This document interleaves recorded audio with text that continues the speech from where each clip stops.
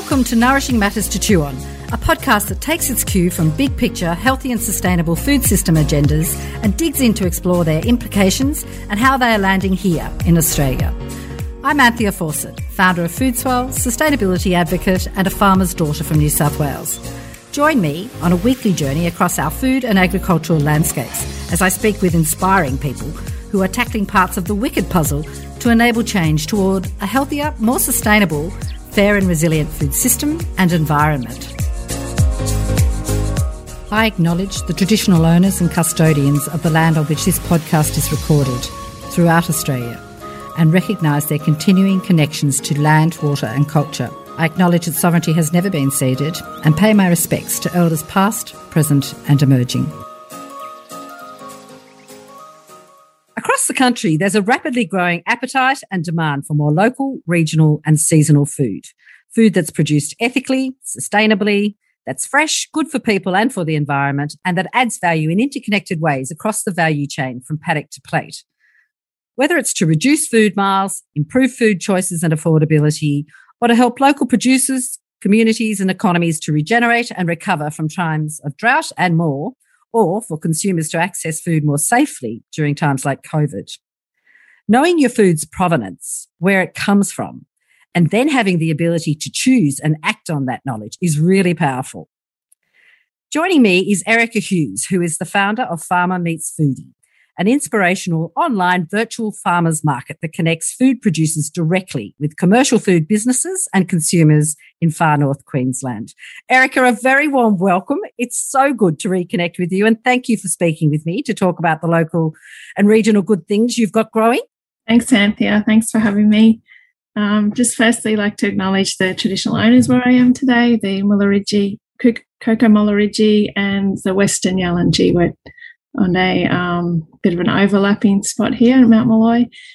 And, just acknowledge the elders past, present and emerging. And thanks for having me. And I acknowledge the Gadigal people, the land that I'm joining you from. Erica, so how is the family and the beautiful Mount Molloy area looking this season? Very good. We've just had a lot of rain over the last 2 days. The wet season, it's just the end of our wet season, and it had been a funny one. It had some good rain and then sunshiny weeks in between, which made us feel like we weren't getting a good wet season, but it was actually really good for grass growth, and it's been quite good, really. And that follow-up right now at the end of April is really nice to get us through the dry season. And Erica, you and your husband and your son and daughter run a small farm. Can you remind me, what do you grow there? We've just got some beef cattle, very small scale. We've got 200 acres here, and we're experimenting with a few bush foods, but very small scale at the moment. But our focus has been taken away from the farm a bit with what we've been doing with Farmer Meets Foodie, and we work off farm a fair bit as well. And can you paint a bit of a snapshot or a sort of a mental mud map, if you like, of where you're located for people who don't know where Mount Molloy is? Where are you based? What's your region? Sure. So for those that know we're in Far North Queensland, just around 30 kilometres north of Mareeba. So Mareeba is on the Atherton Tablelands in the hinterland behind Cairns and Port Douglas. We're in the northern end of that. So for those that haven't been to the far north, this beautiful tropical region on the coast and in the ranges, a lot of rainforest country and World Heritage Area. Where our place is, we're moving more into the savanna type country, which is a bit drier. And then we've got Cape York to the north of us and the Gulf of Carpentaria to the west of us. So our creeks here actually flow out to the Gulf of Carpentaria, some 500 or 600 kilometres away. It's a very variable landscape where a lot of different vegetation types meet. So, very interesting nature-wise, but also as a food production area. Yeah, really diverse. And you're within range, obviously, as you've said, of Cairns, but also of Port Douglas. Is that right? Yeah, so we're only a probably 45-minute drive to Port Douglas and an hour and a half or a bit more to Cairns from where we are. So lots of touristy and other restaurants and food businesses there. Innovative free new market platforms, such as that developed by the Open Food Network and by you, seem not only to be fixing problems or disconnects within current mainstream food systems, but in many ways are creating step change, making tangible pathways towards more values-based, local and regionally oriented food systems. It's pretty amazing what you've done and what you are doing. Before digging in to talk about Farmer Meets Foodie and the services you offer, Erica, can you perhaps tell us a little bit about the previous roles you've had and if they highlighted particular opportunities or needs in your region that helped inspire you to think about starting something like Farmer Meets Foodie? Yeah, sure. So my background career-wise is in natural resource management, working with farmers in land care and environmental education, that kind of thing. So I was we've lived in all different parts of Australia, mostly regional and remote. But my most recent role was in the Northern Gulf region, out at Croydon, working with beef producers and the community, looking at, just land care type things. But we, in particular, I guess what got me thinking, I worked with a lot of beef producers and prior to that other kinds of producers, and up here in the Tablelands, different farmers. But what really stood out is, the work that they put into doing things in an environmentally friendly manner, or the animal ethics, the trouble they go to, that isn't recognised when we buy our food. So even though they do all these extra things and things that they just do normally anyway to make their businesses viable and long-term, aren't acknowledged when we buy produce at the supermarket. We don't really know how that food's been grown and if there has been any special care taken to it, unless it's, specifically certified in a certain way. So I just felt there was really a missing link there as far as getting those great stories across to the people who were eating the food.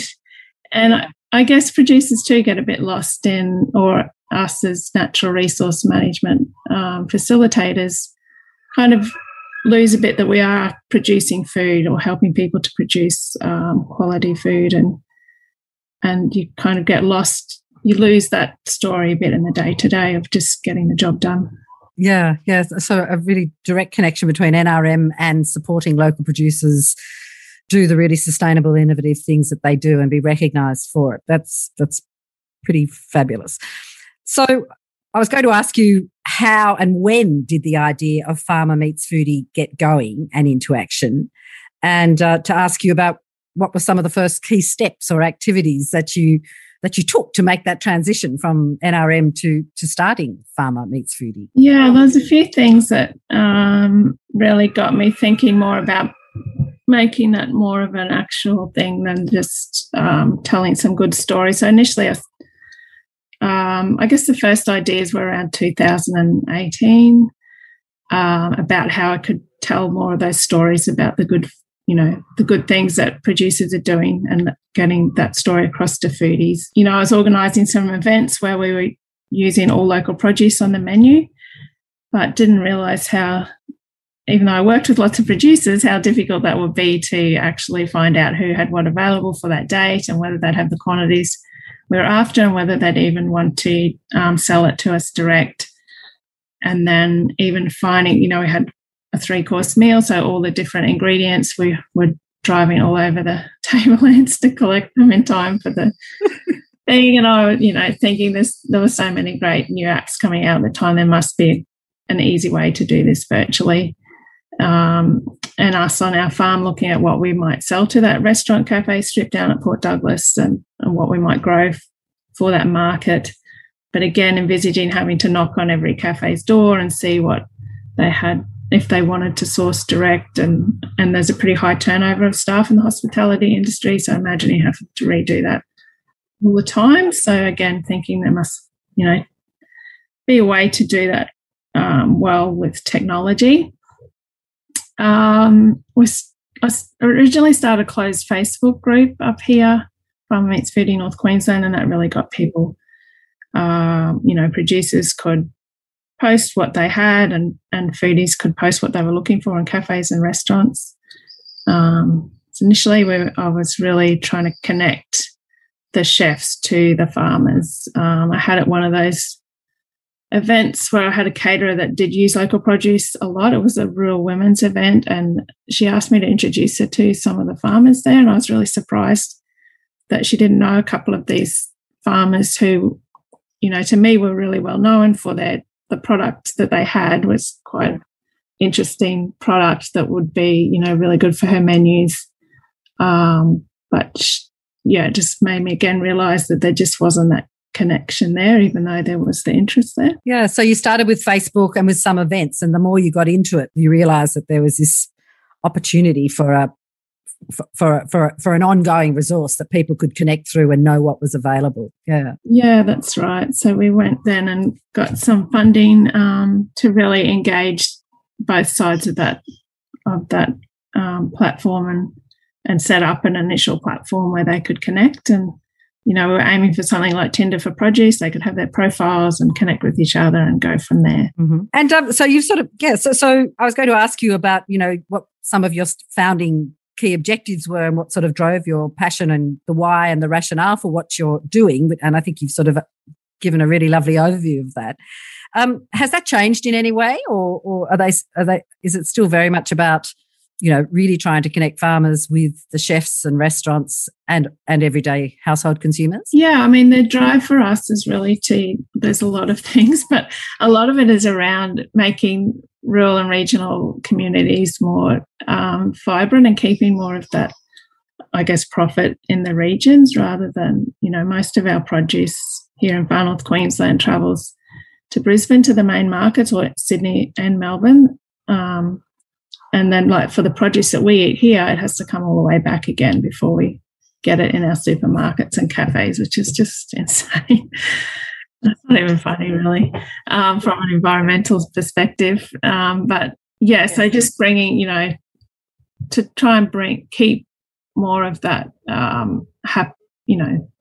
that packaging, all the things that need to be done. There's no reason now why they can't happen in a regional area more, and keep the products that we use here locally. Local multipliers and reducing waste, food waste and food miles waste and those sorts of things. Yeah, and food waste, yeah, for sure.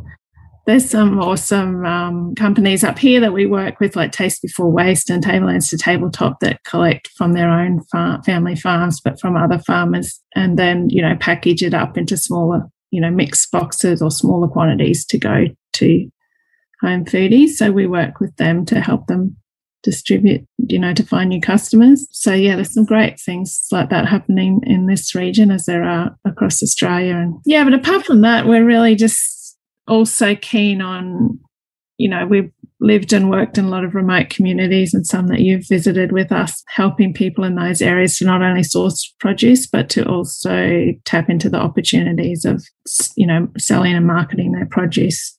That's often quite unique to people in other areas. Yeah, fantastic. So you have two really great websites, one for the virtual marketplaces where producers and consumers can connect and transact, and the other that provides information about other services and local food connections that you facilitate. Let's first talk about the virtual marketplace. As your website says, the Farmer Meets Foodie connects producers, harvesters and growers direct to commercial food businesses and consumers, allowing them to buy, sell and move produce direct. One platform, many solutions.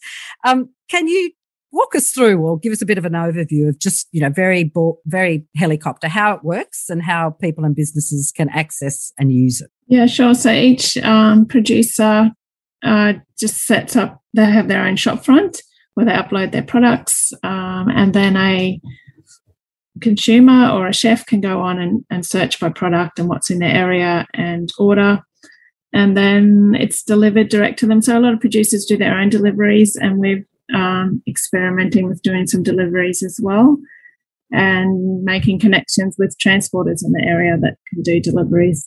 It's one of the things that's quite unique to this area and other more regional remote areas of Australia is the transport challenges, in that there's lots of little towns spread out And that's what we've found a lot of, we have quite a lot of customers in the main centres in Cairns and Townsville, but the satellite towns around those areas and even further west in the Gulf and the Cape are really also wanting to source local produce, and not, for those remote places, especially the produce is not only going all the way down to Cairns, Brisbane or Melbourne and back, it's then also travelling that extra 500 kilometres out to where they are. So if we can send them things direct from here, that just makes their produce a lot fresher and more available. So. Yeah, and cuts out cost as well, I would imagine. Amazing. Yeah. I love the incredible diversity of products. There's an incredible diversity by category of products on the site.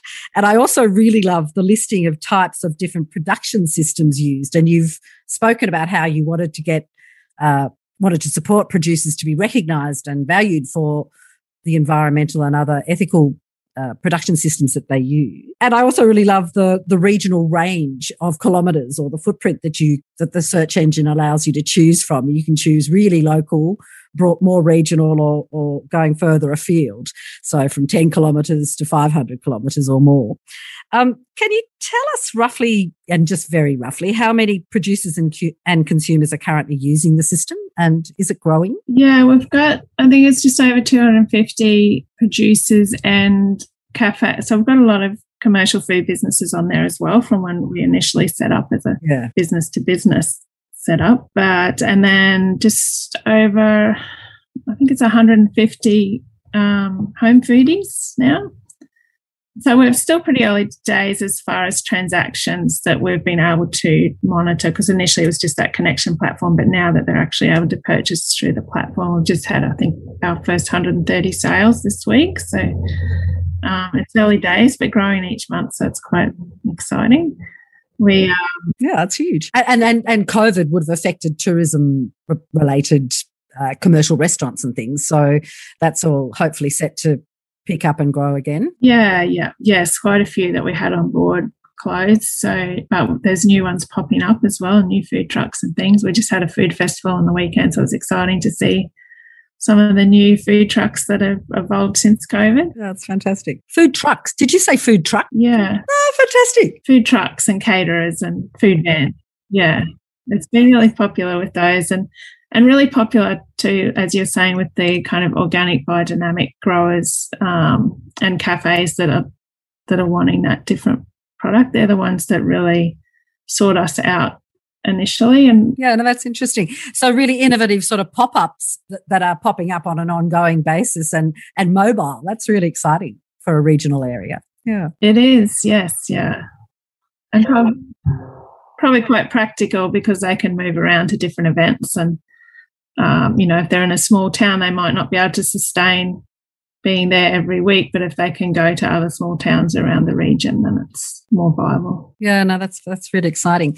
Can you sketch the sort of geographic footprint or the general sort of area of where the farmers and foodies who currently use the system are mostly located? Is it across your region, or very much the tablelands, or just a rough picture? Yeah, most of the products that we're selling at the moment are coming from the tablelands. That's where a lot of our focus has been.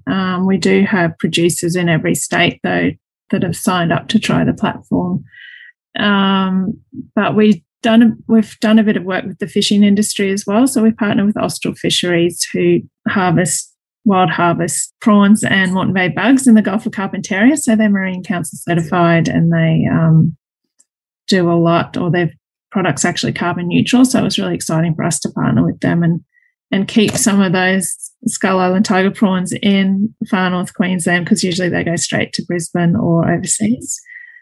So we were able to give local foodies a taste of that exciting product, and we have other smaller fishers that we're working with as well, also from the Gulf, that bring things across and can actually now deliver into those little towns on their way back from there as well.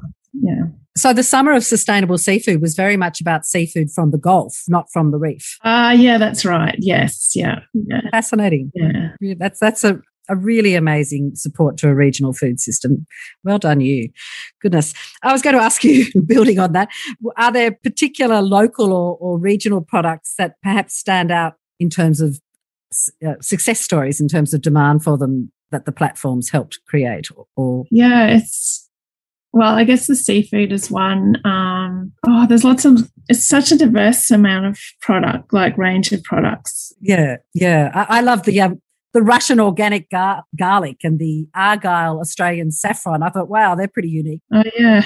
I didn't know we grew saffron in Australia. Yeah, well, I love the rainforest products. Rainforest Bounty, we've been selling a bit of their stuff on our platform. They do all kinds of exciting things, and they've just launched some new kombucha and things over the weekend, which is exciting.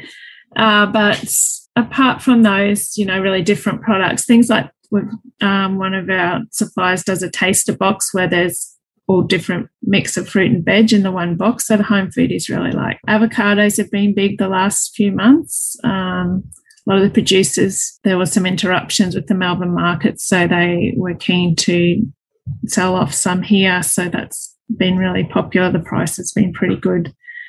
So that home foodies and commercial foodies and the local fruit and veg shops have really got into those. And banana. The food boxes are a bit like CSAs or community supported agriculture. Once everyone knows. Yeah, pretty much. Yeah, it's just a mixed bag of what's local and in season that week. So, but even things like honey and eggs go into them as well. And bananas, we've got eco bananas from Innisfail so they've got the business Taste Before Waste as well. So they get, second eco bananas, which there doesn't seem to be anything wrong with them from what I can see. I think it's just the shape's different. So they've been really popular to buy a full box, and people will buy a big box and share it with, friends chip in together and that kind of thing. Yeah, no, fantastic.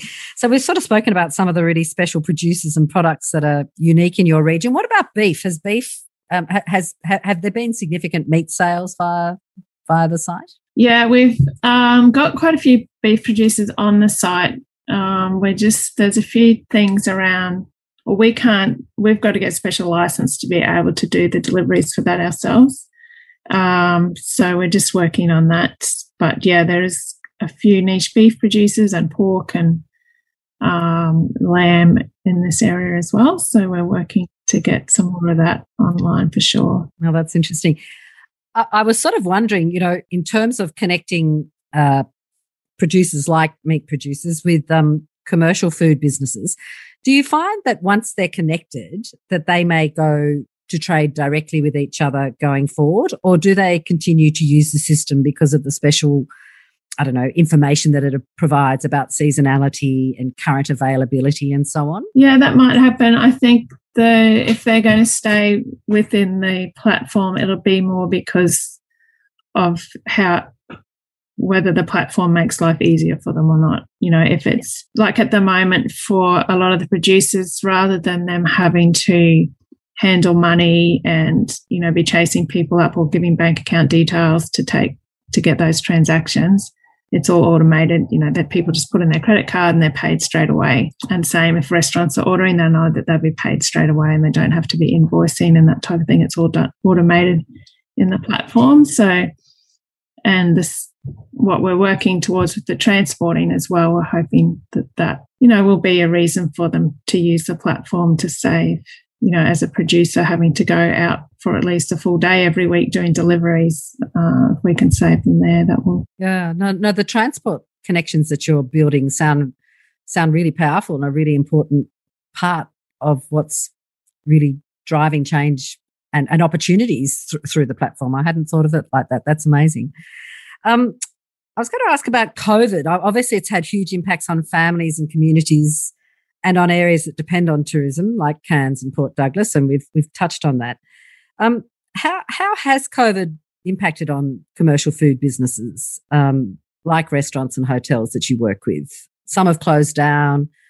I mean, a lot of the really established ones getting back underway. It's very variable, Anthea. Some, have just had a really tough time. Shut up shop and not opening again. I guess there's probably a whole lot of variables about what position they were in going into COVID, or what they wanted to do with their lives. I think, a lot of cafes and restaurants work on a pretty slim margin at the best of times. So, we've seen some do quite a lot of innovative things, during the lockdown with takeaway menus, and some going more into providing fruit and veg straight from their shop and that kind of thing for some of these smaller towns. That seemed to work really well to keep them going, and they continued on with that. So that's more cafes probably than restaurants, but just to give you an idea, of the pivoting that they were able to do, and seen quite a few change hands over that time as well. So some were sold during COVID. And yeah, and obviously backpackers as customers and as staff aren't as available, and all that goes. Yeah, that's right. That's definitely been an issue on both sides of and for the farmers as well as the cafes this year. We touched on the Summer of Sustainable Seafood. I just was amazed by, in terms of reducing food miles and making fresh food from the area available to people in the local area. I think on your website you talk about how it was all about closing the trawler gap for sustainable seafood and saving something like 3,362 food miles per seafood box. I just thought that was incredible. Yeah. Are there other positive impacts that you can talk about or that you might have seen that are flowing on from that program? Obviously, it's got long-term objectives. Oh, yeah. So that was a Start Some Good, it was Seafood for Good program with Start Some Good and Austral Seafood and Blue X. So it was an 8 or 12-week program, and then we competed to go through to the final to do a crowdfund and work with Austral to get our products out. So the other one that went through was Seaweedery. So all the businesses in it were pretty exciting, had great projects. So for us, that's really given us the opportunity to continue to work with Austral, but also to demonstrate, because doing the cold chain, like moving frozen product, is the biggest challenge. So we figured if we get that right, and we can do it with other, anything else should be easier. So it's given us the opportunity to work with other smaller seafood producers now as well, and probably give us the confidence to approach other bigger producers going forward. Like that was the biggest company we'd worked to up until that point. But we need to build our customer base to to work with those bigger companies to be able to have enough product to be going out to make it worth their while. But yeah, that food miles, that's not just for the seafood, all our fruit and veg here. I just get told stories all the time by producers about how they walk into the supermarket and see their product there that they didn't send to that supermarket. They send it down south to the main markets, and it's come back. So probably the most classic story I had was from a student who worked picking potatoes at a potato farm during the week, and then he would work at the local supermarket packing fruit and veg onto the shelves. And potatoes he'd picked the week before, a couple of weeks before, he was then packing them on the shelves in the supermarket after they'd been to Brisbane and back, even though, the farm was 10 kilometres away from the shop. Like it's just... That is a cracker of a story and a great summary of the positive changes you're making. Fantastic. Oh, my goodness. Your region, as you say, is in far north Queensland, far from Brisbane and the Melbourne and Sydney markets, and you offer 4 options for delivery: pickup, local free delivery, Australia Post Express and Australia Post. And as you've said, you're working on some really innovative new arrangements with the local freight and logistics industry, which is really exciting. What's the current most common or preferred delivery or pickup option? Is it pretty much physical delivery? Yes, either us delivering it or the producers doing the deliveries, for sure. That's probably more as much because that's where we've focused our attention in the last few months since we started with the Austral project, the Seafood for Good project. But yeah, there has been some mail order, so we haven't put a lot of time and energy into that, but was probably something we will do going forward. But I mean, our real focus is to get things moving more locally. So we do, want to support producers to be able to send their product Australia-wide if that's where the demand is. But we're also really keen to... but it's not your driving rationale. You're enabling producers to sell more broadly, but your focus is regional and growing those connections. Yeah. Totally. Let's just talk a little bit about the Farmer Meets Foodie business model, because it's quite a social enterprise. Do some good exercise you and your family have really committed to, isn't it? You charge a tiny fee on transactions, and producers receive 95% of all sales direct, cutting out other freight and transactional costs. And it's really just pretty fabulous, really, isn't it? Because you're directly increasing the share of the sale price that the producer gets. Yeah. On average, Australian producers will get less than 10% of the final price of their product, which is pretty sad with all the amount of work that goes into it. So we're trying to flip that around so they're getting closer to the 90%. That is amazing. And keeping that money in regional areas. Fantastic. So what's the feedback from producers been like in terms of that? Have producers been... I think some are a bit sceptical, as in it sounds too good to be true. But, yeah, it is quite a mind shift for people to, they're really used to having an agent that once they've boxed the product or put it in the crates, then that's the end of it for them. It's gone away. So it's a bit of a shift of mindset. Though saying that, we do work with producers that have been doing the paddock to plate thing for a while, and, have their own websites or go to markets and that kind of thing. So it's not such a mind shift for them. Yeah. It's probably a bit too early days with the number of transactions we've had, but I think we have seen businesses grow, in our closed Facebook group, especially during COVID. That was really a key pace for people to post and get some traction going with, setting up with doing deliveries at a time when people were really looking for that. So have you seen a few businesses really growing via the platform, or is it still too early days? Absolutely. Yeah. Yeah. And during lockdown, a lot of people were looking to buy locally or not having to go into big stores and public places. And so it's been quite a mind shift and a almost like a gear shift in the way the food market works, hasn't it? What about some feedback from commercial food businesses and or restaurants? I suppose Farmer Meets Foodie means that they know they can find and source fabulous local and regional produce on an ongoing basis and wrap it into their menus and marketing and so on.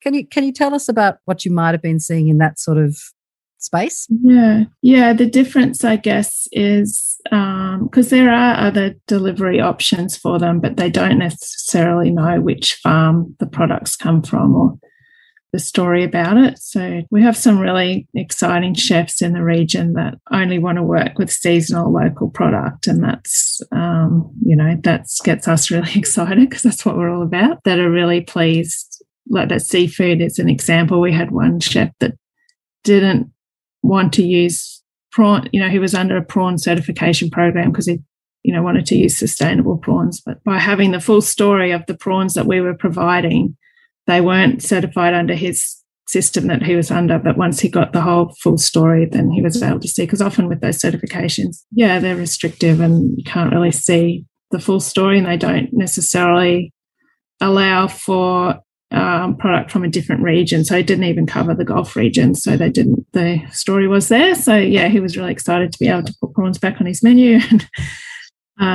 met his really strict standards. So that was good. Yeah. So that's a fantastic example of the provenance story really driving a business opportunity that you've directly seen. That's fantastic. Well done, you. Goodness. I suppose that's a good lead in to talk about the other menu, I suppose, of other rich networking and marketing services that you also offer under the Farmer Meets Foodie umbrella. You offer various services and events that provide additional support to producers, and in a sense, that's where you started from. And those events and marketing services are all about helping producers learn and take on new skills so that they can further drive their own promotional and marketing activities to connect with commercial and other consumers. Can you would you like to tell us about one or two of the special services and events that you offer? I particularly want to come to one of those meet and greet events. Yeah, we don't do enough of those, but we should start doing more of them.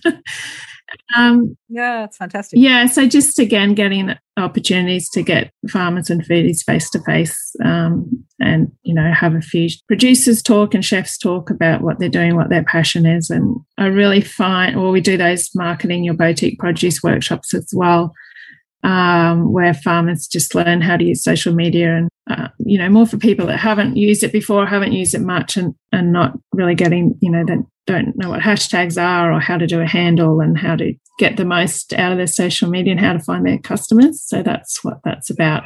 But what the great thing about those workshops and events is when those farmers come together, and the foodies too, they just don't get the opportunity to talk to other people who are doing the same kind of thing as they are, and they just have the best time and become really close afterwards because they really make that connection.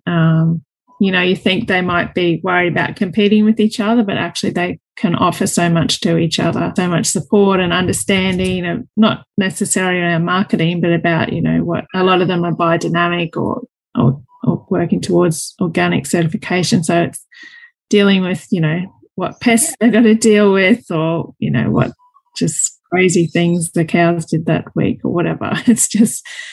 no, that's really powerful. It's sort of professional and peer support, but done in a very convivial, social way. It's a relaxed way, yeah, which there's not many opportunities. There's field days and that kind of thing, which is probably another place where they can do that. But it's for those really niche, small boutique businesses, it's pretty few and far between. So just for listeners, I just want to showcase Meet and Greet. It's where Erica gets 15 producers and 15 commercial food businesses like restaurants or retailers or cafes. And so 30 people come together and spend how much time together, Erica? Is it a half day or a day? Or just a couple of hours over, some networking, drinks and things, and nibblies. Try and do a one-on-one speed dating type of thing. So, Now, I have to ask you, does your rooster go to those events as well? Oh, sorry. No, I love the rooster. He's far away today. I've had really embarrassing times when he's been right under the house crying. Does he have a name? He's quite a character. Zorro, of course. Yes. I would expect no less. So it really sounds like you're helping grow the local and regional food ecosystem and some very special nodes and networks within it. Like, just incredible, the mix of things that you're pulling together to build that ecosystem and those social and commercial connections. Erica, what's the sort of split of your time that you spend between working on and developing the virtual marketplace and on the services and events that you create and offer? Is it 50-50 or 90? No, it's probably 90-10 to the working on the Farm Meets Foodie platform. At this stage, probably a year or two ago, it was closer to 50-50, but we've just, since COVID, put most of our resources into the platform. But probably something, as we want to engage new producers too, it's a good way, and commercial food businesses, to bring them journey with us. So certainly something we won't close up altogether at any point, I wouldn't think. Yeah. And COVID has meant there's greater demand for online marketplaces. Plus, of course, gatherings have been harder to hold. Erica, you have such a deep knowledge of your region. You're a farmer. You've worked with Northern Gulf NRM and with many traditional owners and Aboriginal and Torres Strait Islander students, schools and communities over many years, such as Croydon. And I've had the pleasure of visiting a few of them with you. So much fun. And food insecurity, availability, affordability and more is, an issue in so many remote and rural areas. And the Gulf area is vast, and distances alone to food stores can be a big issue for people who not only live in small communities, but also for people who live on big remote stations. I saw recently that you were involved with a food security workshop in Croydon in the Gulf country. And when we chatted recently, you said that the community came up with some incredible ideas. I was wondering if you would like to, or are you able to perhaps share one or two of what a few of those great ideas were? Yeah, sure. Probably that. So Croydon, just to give some context, it's about 500 kilometres west of Cairns in the Gulf of Carpentaria. It's a population only about 200 people, so quite small, which is probably one of their challenges, is just lots of ideas of what people like to do, but because the population's so small, it is quite a burden on a small population to make those ideas a reality when they've got a lot to do just to keep the basics of the schools and healthcare services going. But yeah, ideas came around. So there was a bit around water security as well. They had a dam there, but last year or in the last few years it's been low. So one of the ideas was just rainwater tanks. I mean, it just seems obvious, but there's challenges about why that might not work. So that's part of the workshop. The workshop was really just an ideas workshop. So then part of the process following on from that will be working out ways around that. So yeah, other things around. So another big thing that came out was access to a variety of meats. So it's a big beef producing area, although mostly what they call a calf factory. So they're mostly raising calves and weaners to go to other regions. But so people are really wanting a variety of meat, so pork and lamb and goat and chicken and some wild harvest meat as well for the Tagalaka people. So just, looking at, they used to have a butcher shop there 20 years ago or 30 years ago, but it hasn't been open for a while. So they're wondering what opportunities there might be there. So things that, could be probably quite easily solved. So yeah, it was quite exciting to see the ideas that came out, and lots around bush foods as well and food forests, and they have started a aquaponics project there. So they've got some fish and some fresh veggies there that through the Northern Gulf Resource Management Group. They got some funding to employ someone to run that. And the school where you came to was 2012, so Gulf Kids Environment Day. So that garden that we were establishing then is still going really strong, and they've got a bit of a food forest there now, and it's really good that they've just had their 10th Gulf Kids Environment Day. So it's wonderful to see that continuing. So for a small community, so Gulf Kids Environment Day is an event where all the children from all the neighbouring towns, which are 150 kilometres away, and from the stations all come into town and learn about environmental or food growing projects for the day, and they get special guests in, like yourself, Anthea. It was so good to have you there with the RIG network to do various activities. Yeah, no, and wonderful to hear it's still going, and all credit to you, I think, Erica. I think you might have kicked that program off, didn't you? Oh, we started off, but there's a lot of people involved, and it's great to see that they've been able to continue it. Yeah, that's going, and things like that. Just, I think, then gives the community opportunity to say, "This is." Sorry, there's the dogs. This is. That's all right. That dog will be featuring on your promo. I love that dog. The dog and the rooster. But yeah, those events give the community the opportunity to show this is, what's of value to us. And yeah. And the idea of a local small abattoir, small butcher in Croydon sounds very attainable, and something which through your networks and through that community, I can imagine, we might be talking about again in a year or two's time, let's hope. Yeah. Yeah, hopefully we can make that happen. Yeah, for sure. And do you think Croydon and pastoralists and in that region will they be? Do you think they will be buying from Farmer Meets Foodie going forward? Oh yeah, so we've had some already, especially the seafood that's been popular going through those regions, so Croydon and Georgetown.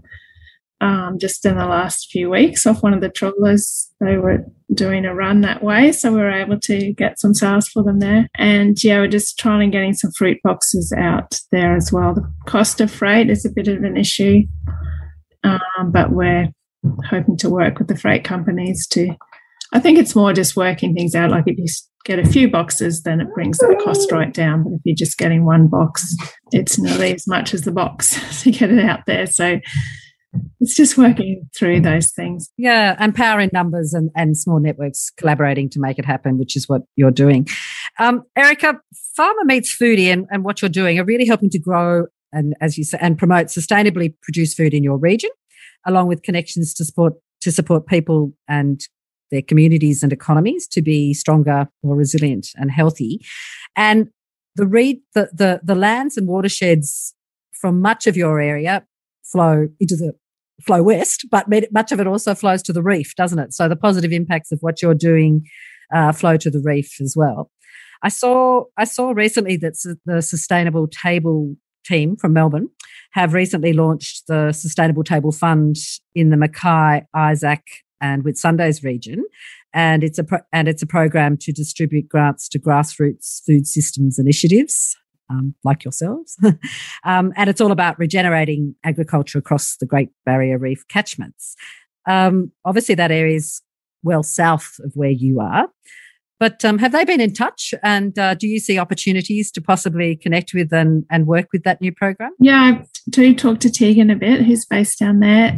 We've shared it. We do have a Farm Meets Foodie Central Queensland closed group, which is pretty small, but we've shared the info about that in that group. So, yeah, it's wonderful to see that investment in a region like that is, they've probably got more challenges than us here because just they're quite isolated and it's a long way before the next large centre. But yeah, it's certainly an area we do have producers from that area in our platform, but we haven't really been able to put the time into yet to help to really getting their products on and getting that out there. But the Whitsundays group has been really active in the past couple of years and do some great events down there too. So we'll definitely be staying in touch with them.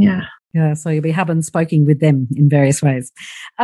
Erica, you were in Byron Bay and the New South Wales Northern Rivers region recently when we chatted, and I think you were participating in the, is it called the Agro Awards? What's the Future Agro Challenge? Tell me about that and how did it all go? Yeah, so it's a annual challenge for the Agripreneur of the Year, and it's the national competition, which then the winner of that goes on to the world competition. So we were in the finals for the competition, which was what was in Byron Bay. We didn't get through to take out the prize, but we had a great weekend and really connected with some fabulous other innovators and innovations from across Australia. It was really exciting to be a part of it because previously the event had been held up here, so we've been spectators for a few years. So it was nice to go along and be amongst it. Yeah, no, that's fantastic. And I think your website says that, obviously to date you've been focused in North Queensland where the idea was hatched, but you're going forward, you're looking to expand or make your services also available throughout Queensland, like the Central Queensland Closed Facebook group, and also in Northern New South Wales. How's that all going? Yeah, good. There's a lot of interest in Northern New South Wales and Southeast Queensland. Similar to here, it's a fabulous food bowl area, and we just wanting to help them with that. I guess that logistics is the main thing, and they have a lot of markets there, like not just weekly, but a few times a week, which is fantastic. Yeah, I think there's opportunity there for the home delivery thing, and certainly everyone we speak to in the area is really keen for when we are able to expand down there in more detail. But we really want to get things, the whole transport logistic things really working here first, so we can use as a demonstration to show how it can be done rather than, our producers and foodies here have been really patient. It's taken us a few years to get to this point, and we really appreciate, their involvement and trialling things with us. So we'll be excited to take it to other regions going forward. No, fantastic. And lots of good groups, as you no doubt know, to connect with in Southeast Queensland, like Food Connect. And there's a regionality conference coming up all about local food. Yeah. In May, anyway. Yes. So many things. So where to from here? I think you've sort of said bedding down the transport and logistics and expanding the model to other regions and to other producer areas. Do you need or are you seeking financial or other types of support to help you get there? Yeah, at the moment we're really focusing on getting more sales and transactions through the platform so that, our plan is to go to investors later in the year, but we want to have some good data to show them and really be able to show this transport model as a viable solution. But we'd like to get some investment then so that we can really take it to those other regions and do something great with it. And scale it up a bit. I was going to ask, how can people, donors, businesses, councils, others, best support or get in touch to support what you're doing? But it sounds as though the best way to support you at this point is to register, get online and use the platform and help create that fabulous startup. Is that right? Yeah, absolutely. Yeah, that's right. Okay. Erica, when you think about when and from where Farmer Meets Foodie started, COVID in between, and what you've achieved, and about where things are now in the local and regional food space, in the local and regional foodie space where you live and work, can I ask you, what's been the most rewarding thing or two that you've enjoyed or seen develop? What one or two things stand out for you? I guess things like seeing, the chef I was talking about that found prawns that he didn't think he'd be able to use. Yeah. Like connecting those people to the really sustainable product that has a really good, good credentials and environmental credentials. That's what gets me really excited. And being able to help regions like Croydon to improve their food security, that's really exciting for us as well. Yeah. And looking forward, if you got time to scratch yourself to do that, what might be your one big blue sky goal for 10 years on from now, perhaps for farmers and foodies in your region, or perhaps for Farmer Meets Foodie? Looking back from 10 years on, what's your big goal? It's really just about, having this platform that people be able to just, like Uber Eats, be able to order produce straight from the farm and track it as it's leaving the farm or trawler and arriving at their home or cafe. Yep. And it's fresh, it's delicious, it's got a great provenance story, and the producer's getting 90% plus of the transaction. Yeah, fantastic. Yeah, and it hasn't travelled a long way to get there. Erica, what you and your family and your rooster and your dog have created and grown, it's just an absolute inspiration and really inspiring for people everywhere, but for people who live in really special areas or regions that are quite remote and are from the large centralised markets. It's a real role model, and I'm just so inspired by what you've done. So thank you. Oh, thanks, Anthea. Thanks so much for speaking with me, and I can't wait to get back to your beautiful region soon. Do you have any other final comments or reflections or call-outs you might like to share? Oh, no, I'd just like to thank you, Anthea, for your podcast. I've really been enjoying the stories on there and really leaning into, what we can do to improve the greenhouse future and what people are doing Australia-wide. It's really nice to hear all the stories. Really appreciate it. Oh, thank you. And celebrating people in the regions who are doing amazing things. Yeah. Erica, what's your dog's name? I have to ask. Zorro's the rooster. What's your dog called? Umbra. Well, he's gorgeous. Well, can you please give them a big pat and whatever you do to a rooster for me, to thank them for joining us as well. I look forward to speaking with you again soon and watching Farmer Meets Foodie go and grow from strength to strength. Thanks, Erica. Thank you, Anthea. Lovely to talk to you. I've been speaking with Erica Hughes, who is the founder of Farmer Meets Foodie, a virtual marketplace that connects local and regional producers with commercial food business and other consumers in far North Queensland. It's a sensational story and one that you can really help get behind. To learn more or to join and use the marketplace, go to www.farmermeetsfoodie.com.au.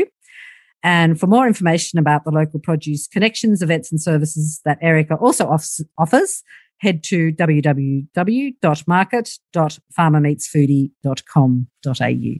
Thanks, Erica. Thanks, Anthea.